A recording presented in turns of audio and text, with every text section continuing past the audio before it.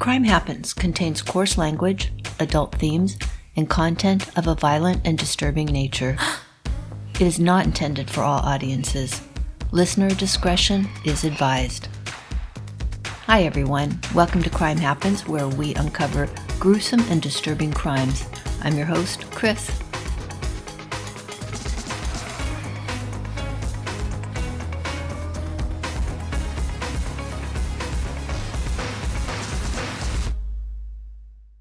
In our last episode, we ended on Jane's 24th birthday when she was violently beaten by Fenny.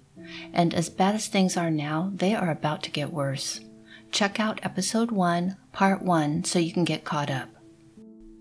In May, Jane reported that Fenny beat her with a wooden pole. This pole is the type of pole used in a closet to hang your clothes on, a rod or dowel. This is a big, thick pole, a wooden pole that he had so lovingly decorated with the words, "Beat that ass stick," and kept it in their room. Sometimes Jane would try to hide it from him when he got angry because she didn't want him to use it on her again. He would beat her as hard as he possibly could. On one particular incident, a male friend of Fenny's walked into their room. Fenny doesn't miss a beat. He doesn't care that anyone sees him, and his friend does absolutely nothing to stop him. His friend sees what is going on and simply backs out of the room and shuts the door. This isn't the first time one of Fenny's friends sees what is going on and does nothing. This behavior only reinforces to Jane that nobody is going to help her or save her. Then he takes her to another room in the house and he beats her some more. Once again, Jane is seriously worried that she's going to die. She's thinking in her mind, okay, if my arms are broken, my legs are broken, I can still survive. But if he hits me in the head, I'm going to die. The injuries from this beating are so bad, she had put her hands up to protect herself and her fingers got smashed. She thought she had broken fingers because they were so swollen. Miraculously, they weren't. Fenny, on the other hand, made sure that stick was always handy and ready to use. It was a great tool for him to continue to exercise his power and control over Jane. How she is still able to walk upright boggles my mind. I don't understand how a person withstands this type of physical damage without ending up in the hospital or dead. Fenny's violent behavior is escalating. This is the first incident where he decided to use a machete and a blowtorch on Jane. Fenny somehow learned of a conversation that Jane had with another female, and to say he did not approve would be an understatement. They were inside their dirt road house when Fenny just walked up to Jane and punched her so violently in the head that he knocked her out. Then he dragged her unconscious body into their bedroom. When she started to regain consciousness, she could hear him saying, "Bitch, get up." Fenny then brought the other woman into the bedroom as well. He sat this woman and Jane down, back to back, and started to interrogate them about specific details of the conversation they had with each other. He punished Jane every time her account differed in any way from the other woman, or every time she said, "I don't know." He held the gun to her head and threatened to kill her if they did not give him more information. He was so angry and demanded that Jane tell him everything. This is when he decided to torture her into telling him what he wanted to hear, so he broke out his blowtorch. This is a big propane blowtorch, and yes, he used it to burn her. As he was telling her that she better come up with something, he was also yelling at the other woman, stating that she better come up with something else too, or I'm going to kill this bitch, as he put it. Something being the full recount of their conversation to his satisfaction. Fenny demanded that Jane lift up her foot, which she did, and then he used the blowtorch to burn the bottom of her foot. Naturally, she flinched and pulled her foot away. Who wouldn't? He yelled at her to be still, and then he held the torch to her ankle and pushed down on her foot with the machete at the same time. During this chaotic struggle, he struck her ankle with the machete so hard he cut it open. Her foot started bleeding profusely, and Fenny freaked out. He yelled at Jane to go put her bleeding foot in the bathtub. During the aftermath of this attack, he is berating her again for making him do this to her. He refused to let her go to the hospital and get help. Instead, he took her phone and keys so she couldn't leave. Due to the lack of medical attention, her burn, which was quite severe, had become infected. Only then was she finally permitted to go to the hospital for treatment. In fact, Fenny burned Jane's foot and ankle so severely that the scarring was still obvious when her injuries and scars were photographed 6 months later. Ernest Cornegay and his girlfriend at the time, Kelly, moved into the dirt road house on Silver Street with Fenny and Jane sometime in late July or early August. Jane had met Kelly before that, but she wasn't allowed to talk to her until after she moved into the dirt road house because Kelly, quote, wasn't a hoe and wasn't on drugs, end quote. Now that she was living under the same roof as Jane, Kelly was there for a lot of the assaults Jane was subjected to and can corroborate many of Jane's claims of violence. Jane and Kelly began talking a lot and soon became friends. Because Kelly didn't use drugs, Jane thought of her, quote, thinking was the most normal of the people she came into contact with, end quote. Kelly would often try and convince Jane that she should leave, but obviously that did not happen. In July, Fenny had planned another big road trip to California. He took Jane, his friend Johnson, and Johnson's girlfriend. They went on their road trip in a Dodge Charger, which belonged to the woman Fenny was living with when he and Jane first got together. The car was in this woman's name, but Fenny made Jane pay her $500 a month for him to use it. At the time of the trip, Jane had earned about $800, and they planned to use that money for the road trip. Once again, before they got very far, Fenny realized he had spent too much of the money and was concerned about not having enough for the trip. By the time they got to Portland, they were almost broke. Jane was forced to post ads on Backpage.com in Oregon and went on one unsuccessful call, but they still managed to make it to San Francisco. Once they arrived in San Francisco, she began posting ads again. She wasn't getting any responses to the ads, so Fenny told her she would have to walk the track, meaning get out there on the street. A call eventually came in, so she was spared having to hit the streets. Somehow they eventually made their way to Compton, which is in Southern California in Los Angeles County. During this entire road trip, Fenny made Jane perform oral sex on him at rest stops and became very angry because he couldn't ejaculate due to the amount of drugs he was using. He kept blaming her for this inability and punching her in anger, as if being blamed for the shortage of funds, lack of responses to the ads, and the threat of being forced out onto the street wasn't bad enough. When I think of a road trip, I think of so many other things. Cranking up the tunes, singing along in the car, and stopping for a scenic lookout, to name a few. Being forced to orally, sexually service someone up and down the I-5 corridor while being beaten and threatened is not my idea of a fun road trip. At one point, he even told her to leave, although he never would have allowed it. Too bad she couldn't. Eventually, they did run out of money. They pulled into a Walmart parking lot, and once again, Fenny began blaming Jane because she was not making any money. Fenny called his ex-girlfriend, the owner of the Charger, and his mom, asking them to send money. Surprisingly, they did both send money, and this allowed them to continue their trip. Jane had texted her mother too, asking for money and explaining that she was with Fenny, out of state, and broke. But after the others had sent money, Jane didn't need her mother's money any longer. The immediate crisis was over, and she had let her phone battery go dead.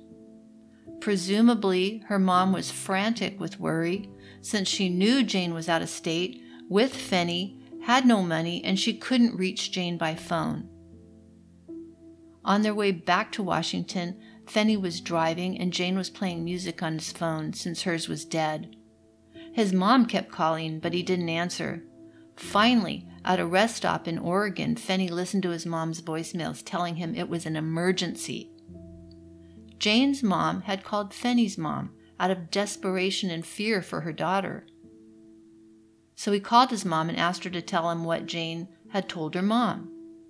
He put the phone on speaker, and Fenny's mom told them that Jane's mom was going to call the police and tell them that he had kidnapped her if he did not bring her home now. Upon hearing this, Benny dropped his phone and started punching her all over. He takes out a knife and he stabs her in the back with such force. He hit Jane's nose so hard it started bleeding and would not stop, and she was in agonizing pain. Of course, he wouldn't give her a chance to explain anything or to call her mother. Jane has learned that his friends aren't going to do anything to help either. What does Johnson tell her in the car? "I wish I could do something, but I can't because he'll just beat you more." They got back in the car and kept on driving. When they finally got back to the dirt road house, Jane was in excruciating pain and struggling to breathe. She waited for Fenny to fall asleep, snuck out, and drove herself to Harrison Hospital, which is right down the street. The reason for her pain and trouble breathing was the fact that she had not only been stabbed, but the knife had broken one of her ribs. The hospital gave her some pain medication, pamphlets on domestic violence, and sent her home. She threw out the pamphlets because she didn't want Fenny to see them. She survived the road trip from hell. She did not file a police report. In late August, Jane actually got up her courage to try and leave Fenny. She left the dirt road house and went to stay with a friend. Fenny knew he had to lure her back, so while she was gone, he sent her text messages threatening to commit suicide and then wouldn't answer his phone. Jane was extremely susceptible to his manipulations and was actually concerned he might kill himself. Out of fear for his life, she returned to the house and snuck into their bedroom to make sure he was all right. From what she could see, he looked to be alive but sleeping, so she tried to sneak out. Unfortunately, he woke up before she could make her escape. He jumped out of bed, grabbed her, and began yelling, "Bitch, I have been waiting for this all day." He pinned her down and beat her with his belt again. He beat her so hard, he knocked her out. She had welts all over her body, a black eye, and was unable to sit without pain for a long time. Fenny then started going through her phone and discovered that she had sent a message to the father of one of her children. Jane knew that he didn't want her to have any contact with other men, especially her baby daddy. She knew she was taking a big risk by texting him, but she thought she'd managed to delete the texts. As a result, Benny is ruthless as he punishes her. He started by forcing Jane to give him oral and anal sex. She tells him no, she doesn't want to do this, but he doesn't care. In fact, he decides to take a video. While he was raping her, he made her recite her baby daddy's name and recorded the entire ordeal on video. Just because you don't see her getting beat on the video doesn't mean this isn't rape, which is what the defense argued. The beatings have already occurred. She's already been subdued.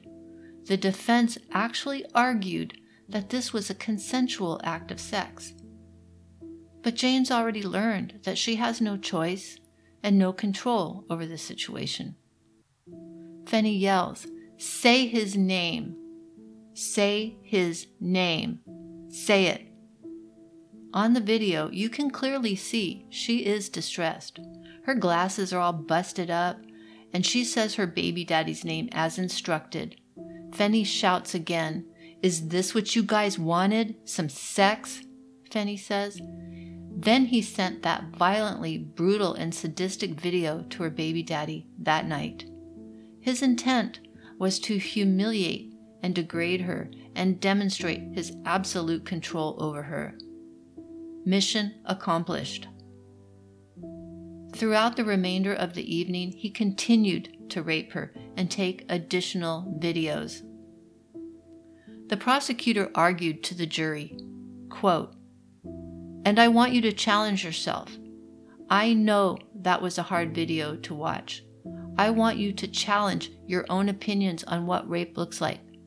When we think about rape, when we think maybe about what we would do in that situation and how we would respond if we didn't want that contact, we probably think about the days in rape. We probably think about the time where Jane learned that she could not fight, that she didn't have a choice. And she fought there. She fought. In this case, she said no too. She fought here. She didn't fight on the videos. You didn't hear her say no, but you still saw the corroboration to her testimony. After he had already had her subdued, after he had already beaten her, then she is forced, she is humiliated, she is required to say her baby daddy's name, and then later on, hours later, there is the first of 2 videos. And if you look at it, the last video is hours later. She is required again to say, "I'll listen to daddy, I'll listen to daddy." End quote. It's the beginning of September now, and on this particular day, Jane is feeling pretty depressed.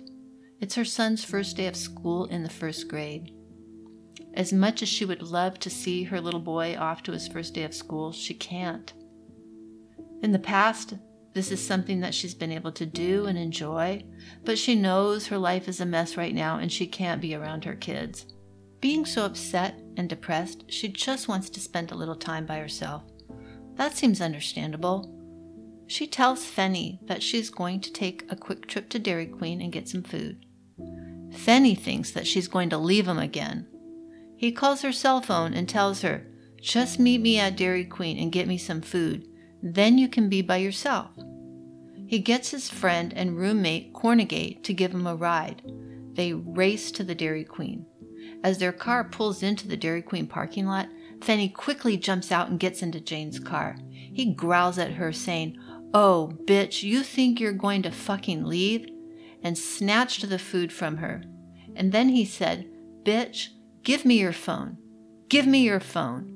He took her phone from her and told her to drive to the fucking house now.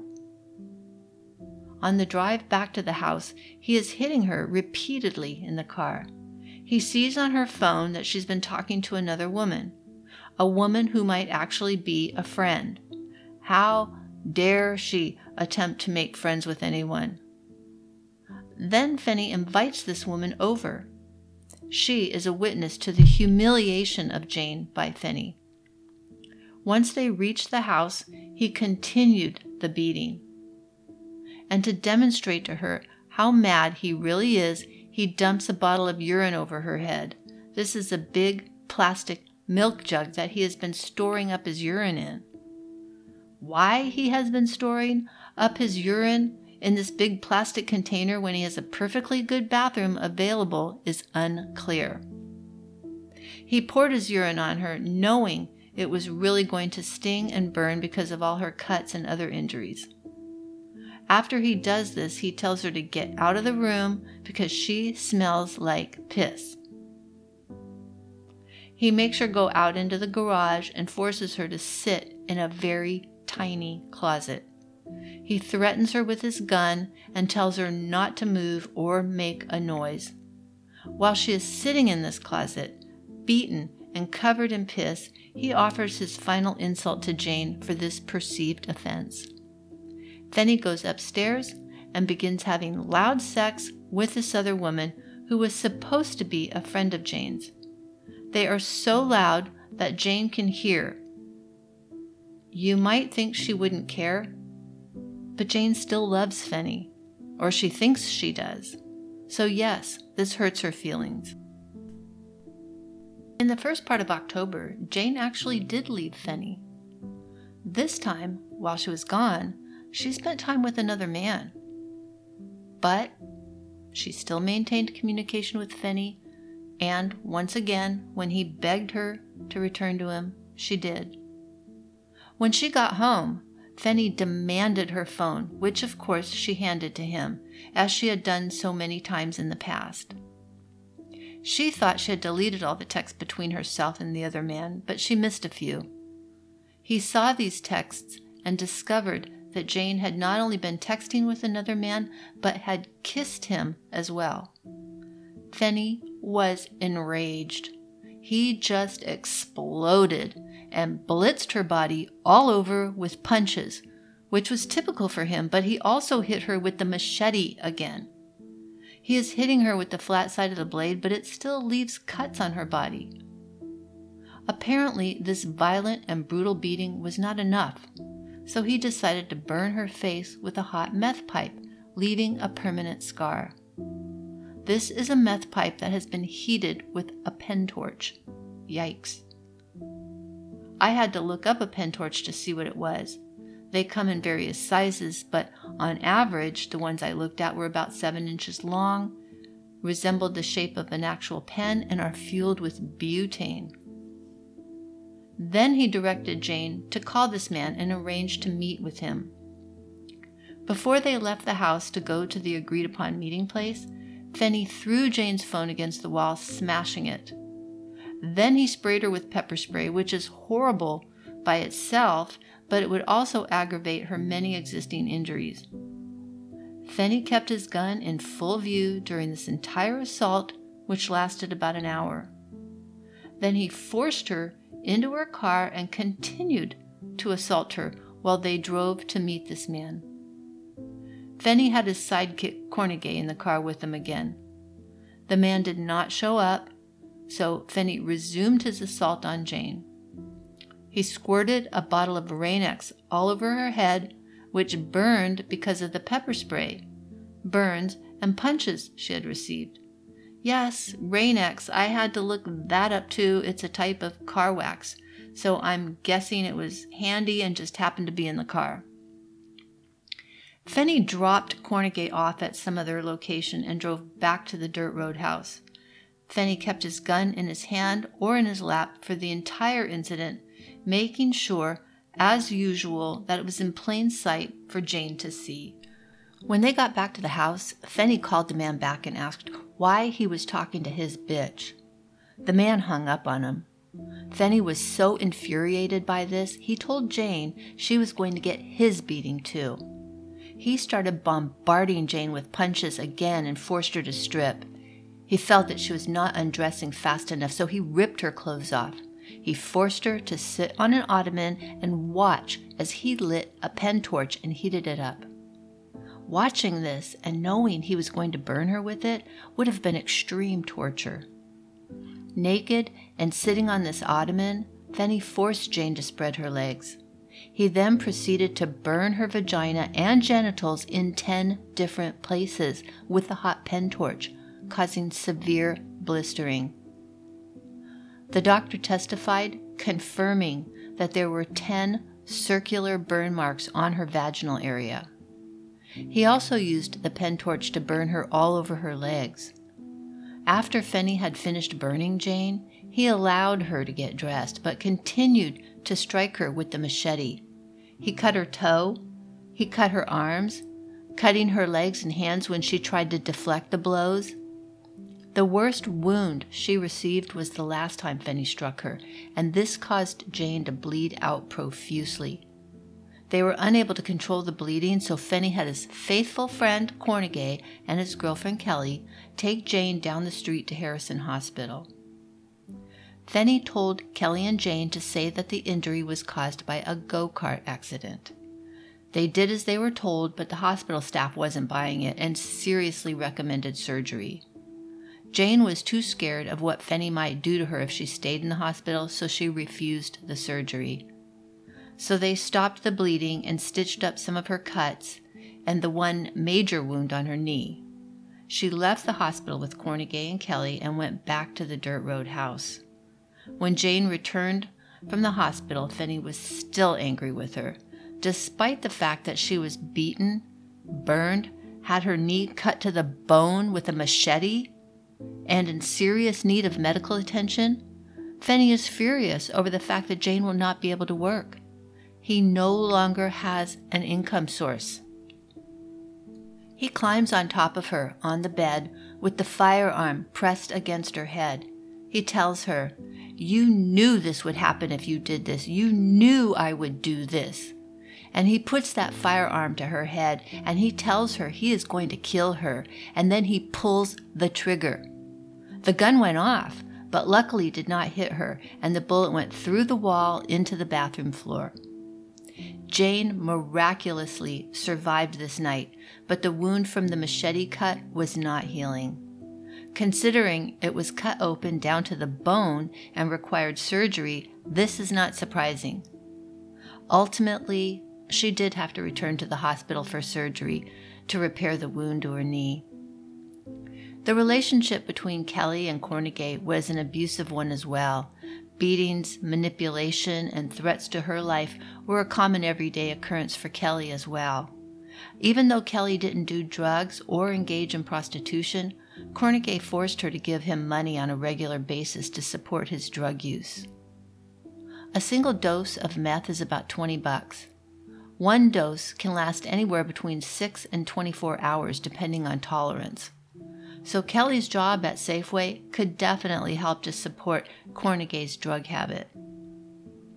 By now they had been living in the dirt road house for a few months along with Jane and Fenny. It was late summer and Kelly happened to be in the car with Fenny, Cornegay, and Jane. Fenny must have been tweaking and he became super paranoid. He accused Kelly of being the police and he demanded that everyone give him their phones. They go to a church parking lot, the Church of Latter-day Saints on Nels Nelson Road, which is right up the street from the dirt road house. Kelly refused to give hers up and denies having it on her until Cornegay betrays her and forces her to turn over her phone. So she gave her phone to Fenny, but when she tries to get out of the car, Fenny held a gun to her head and told her, "You're not going anywhere." They drove back to the house where Fenny eventually decided Kelly was not in the police after all and returned her phone. The story of Kelly and Cornegay could be its own episode, but for now, it's enough to say they were instrumental in the arrest of Fenny. It was around the 16th or 17th of October when Fenny found out that his good buddy Cornegay had stolen some property from their drug dealer. He was furious and worried that his drug dealer would blame him for Cornegay's actions. That same day, Cornegay's girlfriend was at home at the dirt road house, but Cornegay wasn't there. Fenny was itching for a confrontation with Cornegay. He ordered Kelly not to leave the house until he had a chance to talk with Cornegay, but Kelly didn't listen to him. She snuck out of the house and went off to work while Fenny slept. She had recently started working at the Safeway on Buckland Hill Road. Jane was at home at this time too and testified that she was supposed to stop Kelly from leaving while Fenny slept, but she fell asleep too. Kelly was afraid of Fenny, and rightly so. She wanted to move out of the dirt road house, especially after the recent death threats and confiscation of the phones and knowing that Fenny was so irate with Cornegay. Because she was so afraid of him, she didn't return to the dirt road house to get her stuff for about a week. Eventually, she had to go back because she really needed to collect her clothes and belongings. On her first trip back, she was able to get in and get out and get some of her stuff without running into him. Crisis averted. The second time she returned to the house to pick up some of her remaining items, she found herself alone with Fenny in the house. Fenny had his firearm on him, and he found Kelly in her bedroom gathering up her stuff. he dragged her out of her bedroom and into his, where he forced her to undress. After the drug dealer had accused Cornegay of stealing from him, Cornegay never again returned to the dirt road house. He knew Fenny was furious with him. Because Cornegay would not come back to the house, Fenny wasn't able to exact his revenge personally.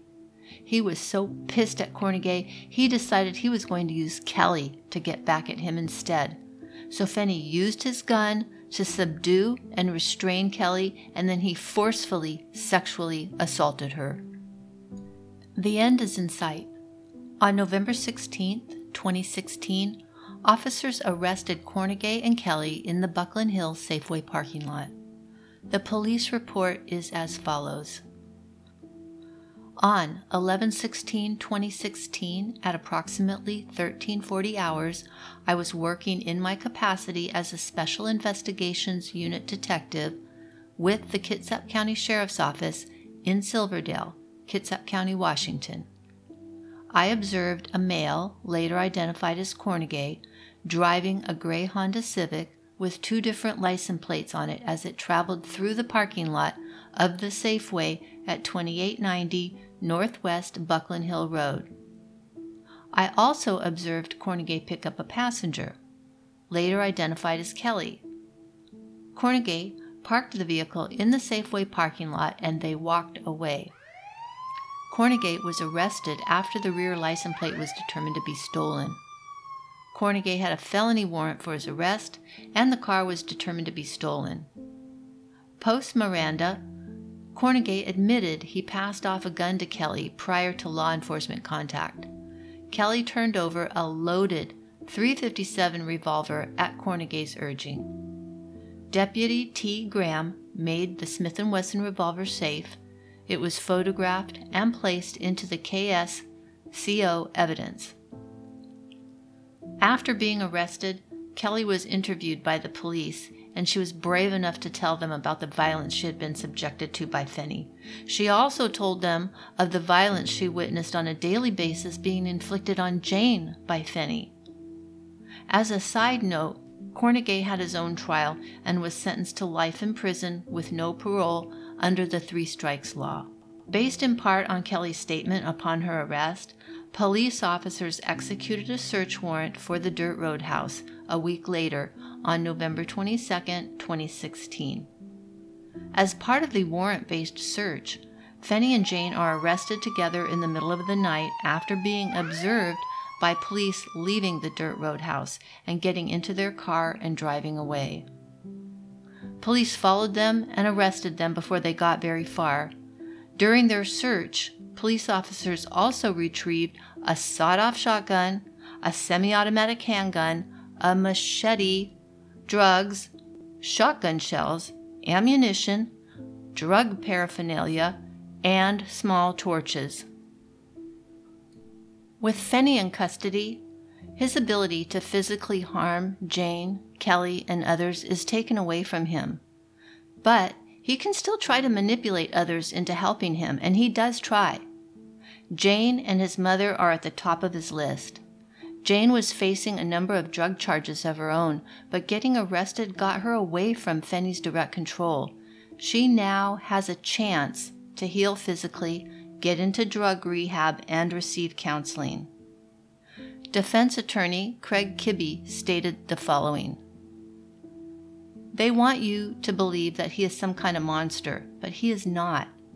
He is a man with some feelings, a man with some personal problems and drug habits, but this, what you have been told, is not the narrative you should believe in this case.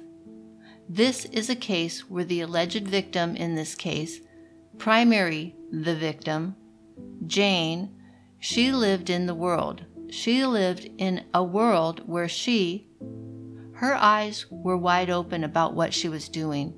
She entered into a romantic relationship with Mr. Fenny, and she willingly, knowingly began a life of prostitution.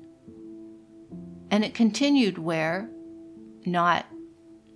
in addition to that, she lived in a world where she had access to a vehicle. She left and went as she pleased. She had access to being able to contact family, doctors, law enforcement if she needed, but she didn't do those things. We know that Mr. Finney styles himself as a person with tattoos, a person who lives a street life, a person who makes a decision to put true Northwest pimp on his body. So that is something, I guess, he aspires to. He wants to be that. But what Mr. Finney is, or at least was back then, was really just a poor person living with a bunch of roommates in a dirty house in East Bremerton. That is where he found himself. Defense stated, he is full of bluster. He is not everything he purports to be. Defense tries to discredit Jane by stating that after her arrest, she goes into treatment still thinking of Jeremy as her boyfriend. She comes out thinking of changing her worldview about things, thinking of him now as her trafficker, and her being an unwilling victim in this whole game. You are going to hear that Mr. Finney had almost nothing to do with her prostitution, that she made ads, that she went on calls, that she answered her own phone calls, that Mr. Finney was not aware of where she went on these calls. This was Jane doing a job on her own. Mr. Finney did derive some benefit in the sense that when she would come home, she shared the money with Mr. Finney. You know, people share in the profits of their income. In fact, it was pointed out at one point she did, in fact, during the course of the relationship, tail off from and almost completely stopped the prostitution. And that wasn't because Mr. Finney, she stopped because Mr. Finney wanted her to stop. She was torn up inside with the fact that it hurt Jeremy that she went out on these calls, that it would, as it would with anyone in a girlfriend-boyfriend relationship, it made him sad. It made him depressed that she would go out and have sex with men for money. When it came to the video which was sent to Jane's baby daddy, it was described by the defense as follows. They agree to this sex video. Now, maybe it's not Jane's idea, but she engaged in this sex video. There's sort of a taunting nature. That is definitely being sent as a way of Mr. Finney to express his displeasure, to show off what is happening between him and Jane. But at no point does it involve her saying no. There is not some kind of striking of her or anything to indicate that the sex is not consensual. And then also for it to be first degree. One thing that is not in the video that the state indicates Jane testified to is that there was a presence of a deadly weapon somewhere off camera, somewhere which we don't see. To me, the video appears to be a consensual sex act. So the question comes down to why Jane would say all these things that we heard about in court if they weren't true. And there's a few different reasons she gave. She said that she had time away from them. It became more and more difficult to talk with Mr. Finney because the state is taking efforts to make sure that didn't happen in violation of the no contact order. She came to be in legal peril herself. She had drugs on her when she got arrested November 22nd of 2016. She caught charges for witness tampering. And although she downplays this as a reason why she's doing this, she was offered a benefit to her. If you enter this human trafficking diversion, which we heard about what the benefits to her were, and the benefits to her were, if you do, this case will go away against you if you do certain things, like get clean, go to treatment, check in with us.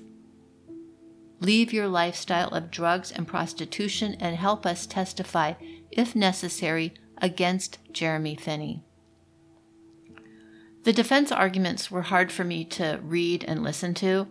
Granted, the defense did not have much to work with, and the disoriented delivery seems to highlight that.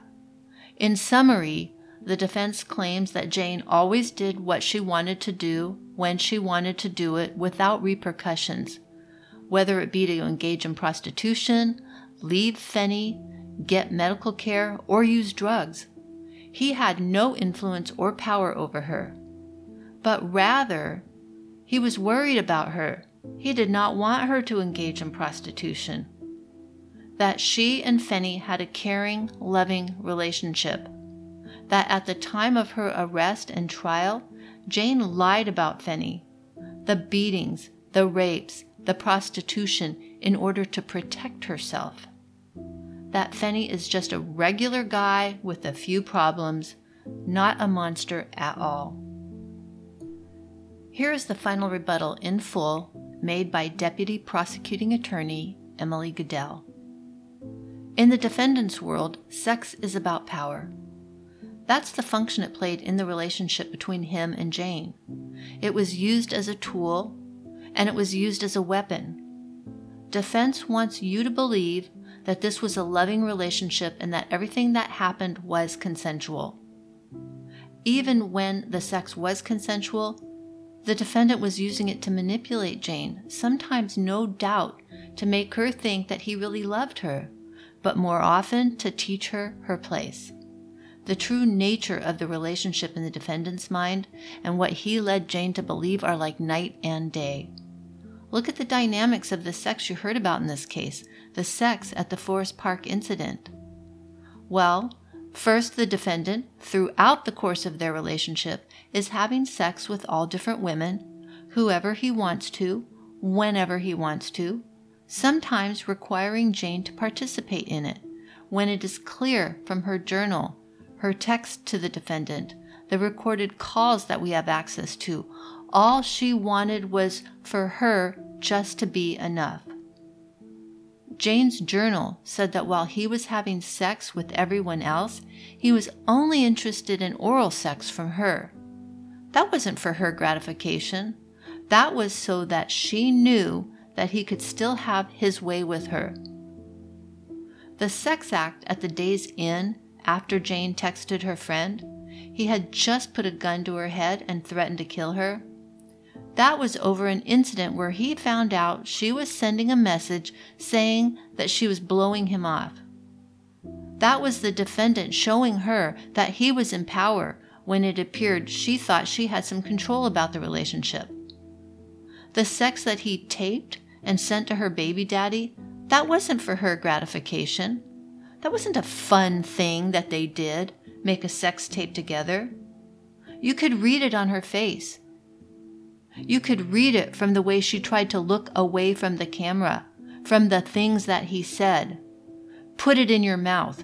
Put it in your butt. Put it in your pussy. Quit playing. Say his name, bitch. Those are orders. That is humiliation. That is punishment.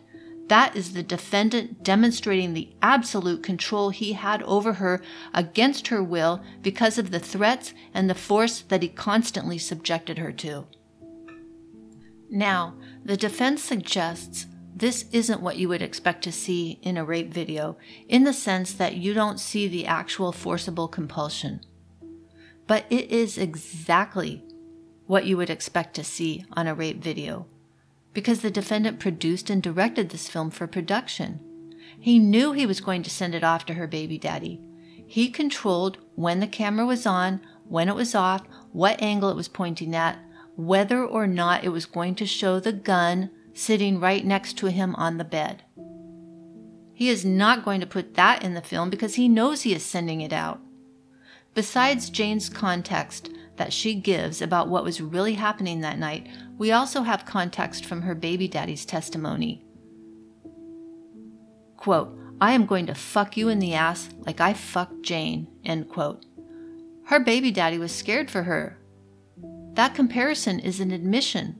The defendant knew Jane didn't consent, just like he knew her baby daddy wasn't going to consent. The sex Jane was forced to have with other people to support the defendant, his shoe obsession, his drug habit, his travel dreams. Defense argues that she did it on her own, that it was never against her will. The jury instructions don't ask you to find that she'd never done it before, or that he made the posts, or that none of the money went to support her needs. The question is whether the defendant recruited her when he told her if she did it for him, he could leave the other woman, and profited from her when she did do that, knowing that he would use his power and force to take away her ability to stop, to say no more, and not get hurt for doing so. It's clear that this was the defendant's plan all along. He's proud of it. He rapped about it. He got his job description tattooed across his chest.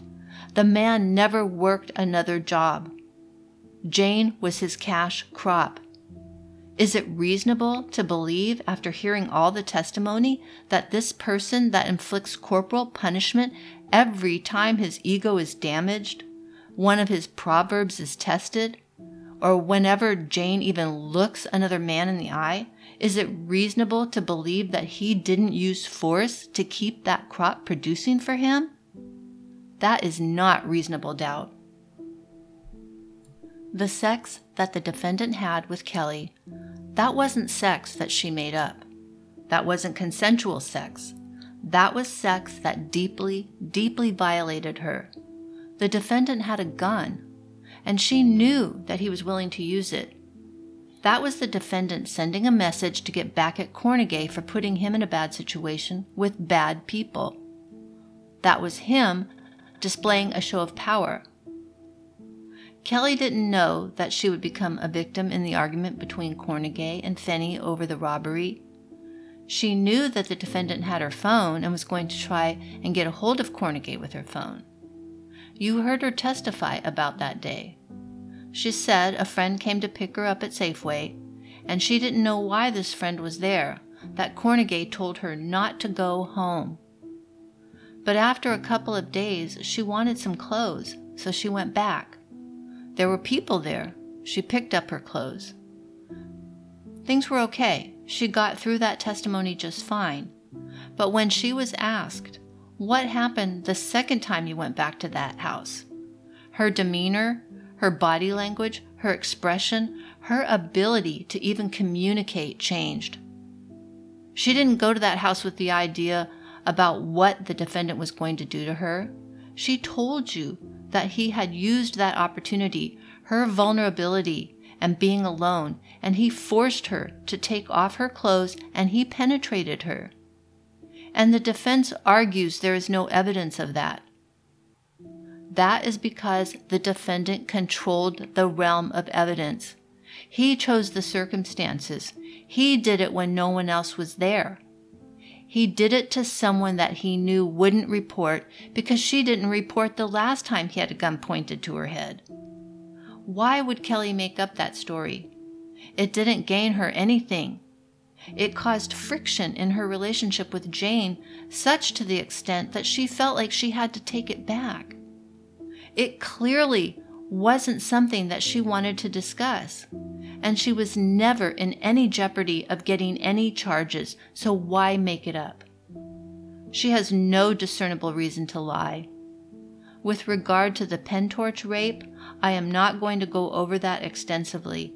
The defense challenges whether it happened in the first place, despite a doctor, Jane, Kelly, and another friend all testifying about these injuries. Co-counsel covered penetration pretty clearly. There was a diagram. Jane said that her sexual organs were penetrated, and there were scars on the inside of her vulva. The doctor said that those would have healed pretty quickly. More quickly the closer they were to her vagina, but that she could still see evidence of scars inside the vulva. He can't possibly argue that that was consensual, even though she sat there on the ottoman while he burned her 10 times. In the situation they were in, Jane and Kelly both did what they had to do to survive. Let us never mistake that for consent. Let us never mistake the things that a person does to cope in a situation that seems unlivable for consent. Chains are not all that bind. Fear can be just as powerful. The defendant made sure to instill mortal fear. Jane testified that she knew from the date of the Forest Park incident that this man would control how long she would live. The defendant got even closer to taking her life on October 6th. Now, the defense doesn't believe that the evidence shows intent to kill. It is true. Intent is a tricky thing. It's contained inside someone's mind. If they don't tell you what they're thinking, how do you know what they're thinking? You have to discern this from the circumstantial evidence and from the context in which the acts took place. The defendant was angrier than he had ever been because he perceived a more egregious rule violation than he had ever caught Jane in before. He told her he was going to kill her. He picked up a gun, he pressed it against her head, and he pulled the trigger. What is the logical conclusion about a person's intent when they take those actions? There is no evidence to contradict the obvious conclusion that he meant to kill her. No other explanation as to how a hole the same size of the bullet went through the door at an angle consistent with the narrative that Jane gave. And it is true, Jane gave the story later, months later. But it wasn't after she went back to the house and saw the bullet hole. It was after she had been clean, and she had been to therapy, and she built some trust in her own memories and in the people she was disclosing to.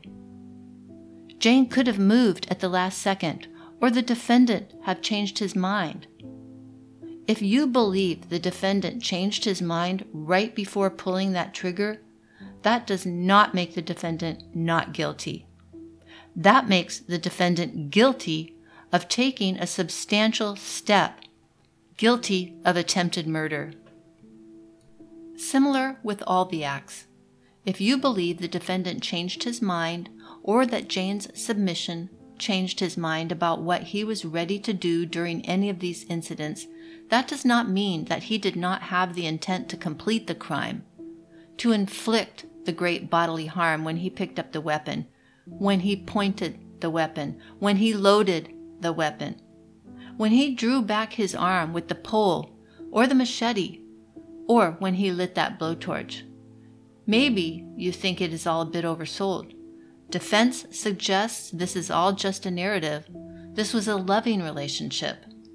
Maybe you believe some of the defendant's claim to love Jane, some of his tears, some of the expressions of regret, and the phone calls or letters. You might be entertained by songs, maybe even find him personable. Remember that. That is an important part of the game too. It's a part of the power cycle, and Jane definitely believed it at the time.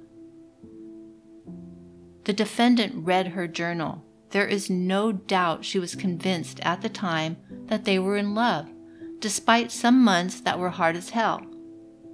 Defense alluded to the question, does it seem reasonable that a person would stay if all of this was really going on? Well, she did stay. There is physical evidence that, direct of multiple severe injuries that her body suffered. You heard from 5 different doctors that told you throughout the course of 2016 they saw her for a broken rib, a bone-deep cut, lacerations requiring stitches, a serious burn, cut on her ankle, and burns to her vagina. She was being injured, and unless you believe she burned her own vagina, the only person in a crash with a go-kart that no one saw, and is also the most accident-prone person in the world, you know somebody was doing this to her, and the disputable evidence shows that she stayed with that someone. And in this huge packet of instructions, there is several questions that you won't find and you won't be asked to answer. Could Jane have actually left and not come back despite what she thought? Why did she stay in contact with the defendant after the arrest? Why did Jane stay? They are not in that packet because they don't matter. There are a lot of reasons offered throughout the trial. Emotional dependence, drug dependence, psychological manipulations, trauma bonding, fear of retribution against herself or others that she cared about, distrust in the system's ability to help her. But frankly, it doesn't matter which, or if you buy any of those at all. You might think she made terrible decisions. You might not be able to fathom staying in a situation like that. That doesn't matter. It doesn't matter if you think she brought it upon herself, or even if you think she deserved it, like he thought. Your job is not to judge Jane's past decisions. It is also not your job to compromise. There are 45 counts here. The evidence supports all 45 counts here. This is not a time for you to split the baby. Let your sympathy give some to the state, some to defense. Work out some deals between yourself about finding a resolution on one and giving up another one. That is not your job. You must return a verdict of guilty for every count and special verdict that you believe the evidence supports unanimously beyond reasonable doubt. It is not your job to speculate about why charges are what they are, why there are 2 charges for some acts, why there are no charges for some acts, why some are only assault 2 when you think that maybe they fit assault 1, why some special allegations are on some counts and not others. It is not your job to speculate about those things. It is not your job to speculate about what additional evidence could have made the case stronger, what things were referenced in opening statements that you didn't hear about, what things were objected to, what things could have made the investigation better.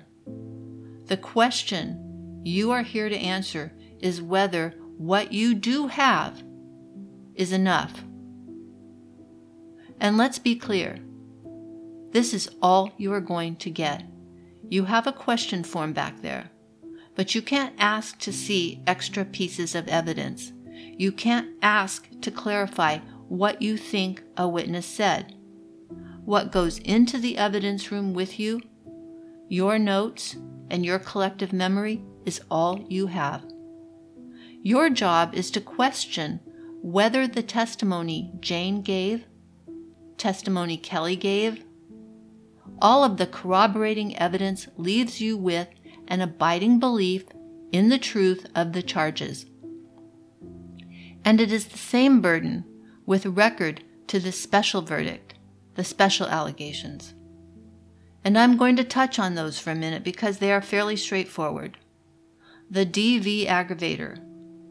Was this part of an ongoing pattern of psychological, physical, or sexual abuse that occurred over multiple incidents over a prolonged period? That is abundantly clear. Deliberate cruelty applies to some of the counts. These are for the times that he pushed the machete into her after he had already burned her ankle. Times that he added humiliation, like pouring urine on her or having sex upstairs with another person while she is in the freezing cold being made to listen. Times that he was heating the torch over and over and over, burning her over and over and over deliberately. You also see an allegation of lack of remorse. Don't be fooled by his letters that he sent her when he was already in jail, when he was in a vulnerable position. And he went back to that phase in his power cycle where he was trying to win her over again. Don't be fooled by his "I'm sorries" in the jail and his suicide threat. This is a man who bends other people to his will, who takes what he wants when he wants, whose life is about himself. He was never going to take his own life, but he was going to use that threat against Jane. His lack of remorse is evidenced by the fact that he tells her repeatedly, "This is all your fault. Why did you make me do this?" He sends a video of his acts out, and he escalates his assaults, getting worse and worse and worse in some incidences. It took a lot of strength for Kelly and Jane to testify for you. They told you about their most personal, most humiliating, most intimate secrets, things they didn't tell their closest friends or family. The defendant didn't know those women had that strength. He never thought they would testify because he had scared them to death. Now the defense asks you to do what the defendant worked so hard to make Jane believe what happened. Disregard her. Don't believe her. Blame her. Even if you believe the defense argument that she had a motive to lie or that therapy brainwashed her, I submit to you there is just too much detail. No person could possibly make up that much detail. Her stories are consistent. They are consistent as she tells them. They are consistent with details that we get from external witnesses. They are consistent with the other pieces of evidence that were collected. When Jane was lying about what happened, she couldn't keep her story straight. She told her mom a car accident. She told others a go-kart accident. Her injuries weren't consistent with either. The pieces didn't fit. The testimony she gave you under oath was consistent. It was consistent with what she told too many other people. Other witnesses at the time that it happened, witnesses she hasn't seen for a year. It is consistent with phone records, text messages, journal entries, photographs, descriptions of physical items that she hasn't seen in over a year. Consistent with evidence of the hole in the house and the receipt of the day's inn. There is just too much detail to make up. Defense counsel told you in opening statement that the state was trying to paint the defendant as a monster. Now, we all know monsters are not real, but what the defendant did to the victims in this case was very real. Ladies and gentlemen, you have more than enough evidence to satisfy the elements of each of the crimes charged, as well as the special verdicts. At this time, I ask you to return verdicts of guilty to special allegations in the affirmative to all counts. Thank you. Wow, that gave me goosebumps. The verdict is in. The jury deliberated for 2 days before finding Fenny guilty on 44 of the 45 charges. The only charge he was not found guilty on was the attempted murder charge. This was downgraded to first-degree assault. According to the jury foreman, my sister, the verdict was a definite, unanimous verdict. Not one person thought he wasn't guilty. Christian Vossler of the Kitsap Sun reported this exchange from the courtroom, the woman being Jane. Quote, "The violence that was inflicted on the victims in this case is really unimaginable," Deputy Prosecutor Corinne Schnepf said. In a statement that she read, the woman asked Fenny to step into her shoes, recounting many of the abuses that she went through in detail. The tortures left her with numerous scars on her body and severe mental and emotional trauma. "To this day, I apologize when dropping something," she said. The woman called Fenny the most evil and twisted person I have ever met, and told him that he had taken away her voice and purpose in life. At the sentencing phase of the trial, Judge Dalton stated, "For the record, Ms. Schnepf, in terms of exceptional sentence here, the jury has spoken repeatedly. Special verdict after special verdict after special verdict. He was a rapid recidivator. I looked at his criminal history. Of the 15 years between the age of 15 and 30, he was given sentences totaling 13 years, just shy of 13 years. He would get the benefit of good time credit and get out early and reoffend.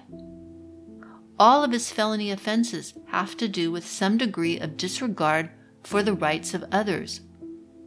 The first two, the attempted robberies, Section 2, the residential burglaries, and then the assault, etc., For those reasons, it is important to honor the jury's verdicts as well as to recognize Mr. Fenney's criminal history and his recidivism rate, so I award an exceptional sentence accordingly." End quote. Christian Vossler of the Kitsap Sun also reported this exchange between Fenney and Judge Dalton. Quote, "Before handing down the sentence, Judge Dalton told Fenney he was fortunate to live in a country with due process. Fenney interrupted her, asking the judge to skip to the sentencing. He said, 'The reality is, you can give me 1,000 years right now, that's not going to change nothing.' Fenney said. 'You're correct,' Judge Dalton said. 'All right, so let's get on with it,' Fenney said." End quote.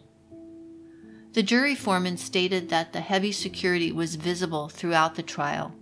After the verdict was delivered, jurors were offered escorts to their vehicles in case they were feeling uncomfortable about going out alone to their car. They were also offered counseling, given that the crime scene photos and much of the evidence they heard and saw was very graphic and violent.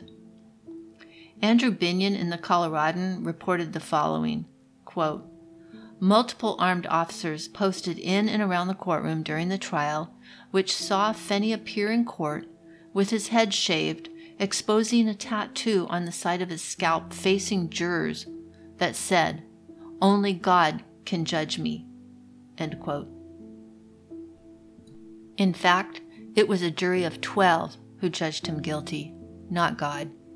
At the age of 30, Fenney was sentenced by Judge Dalton to 340 years in prison. He will remain incarcerated for the rest of his life.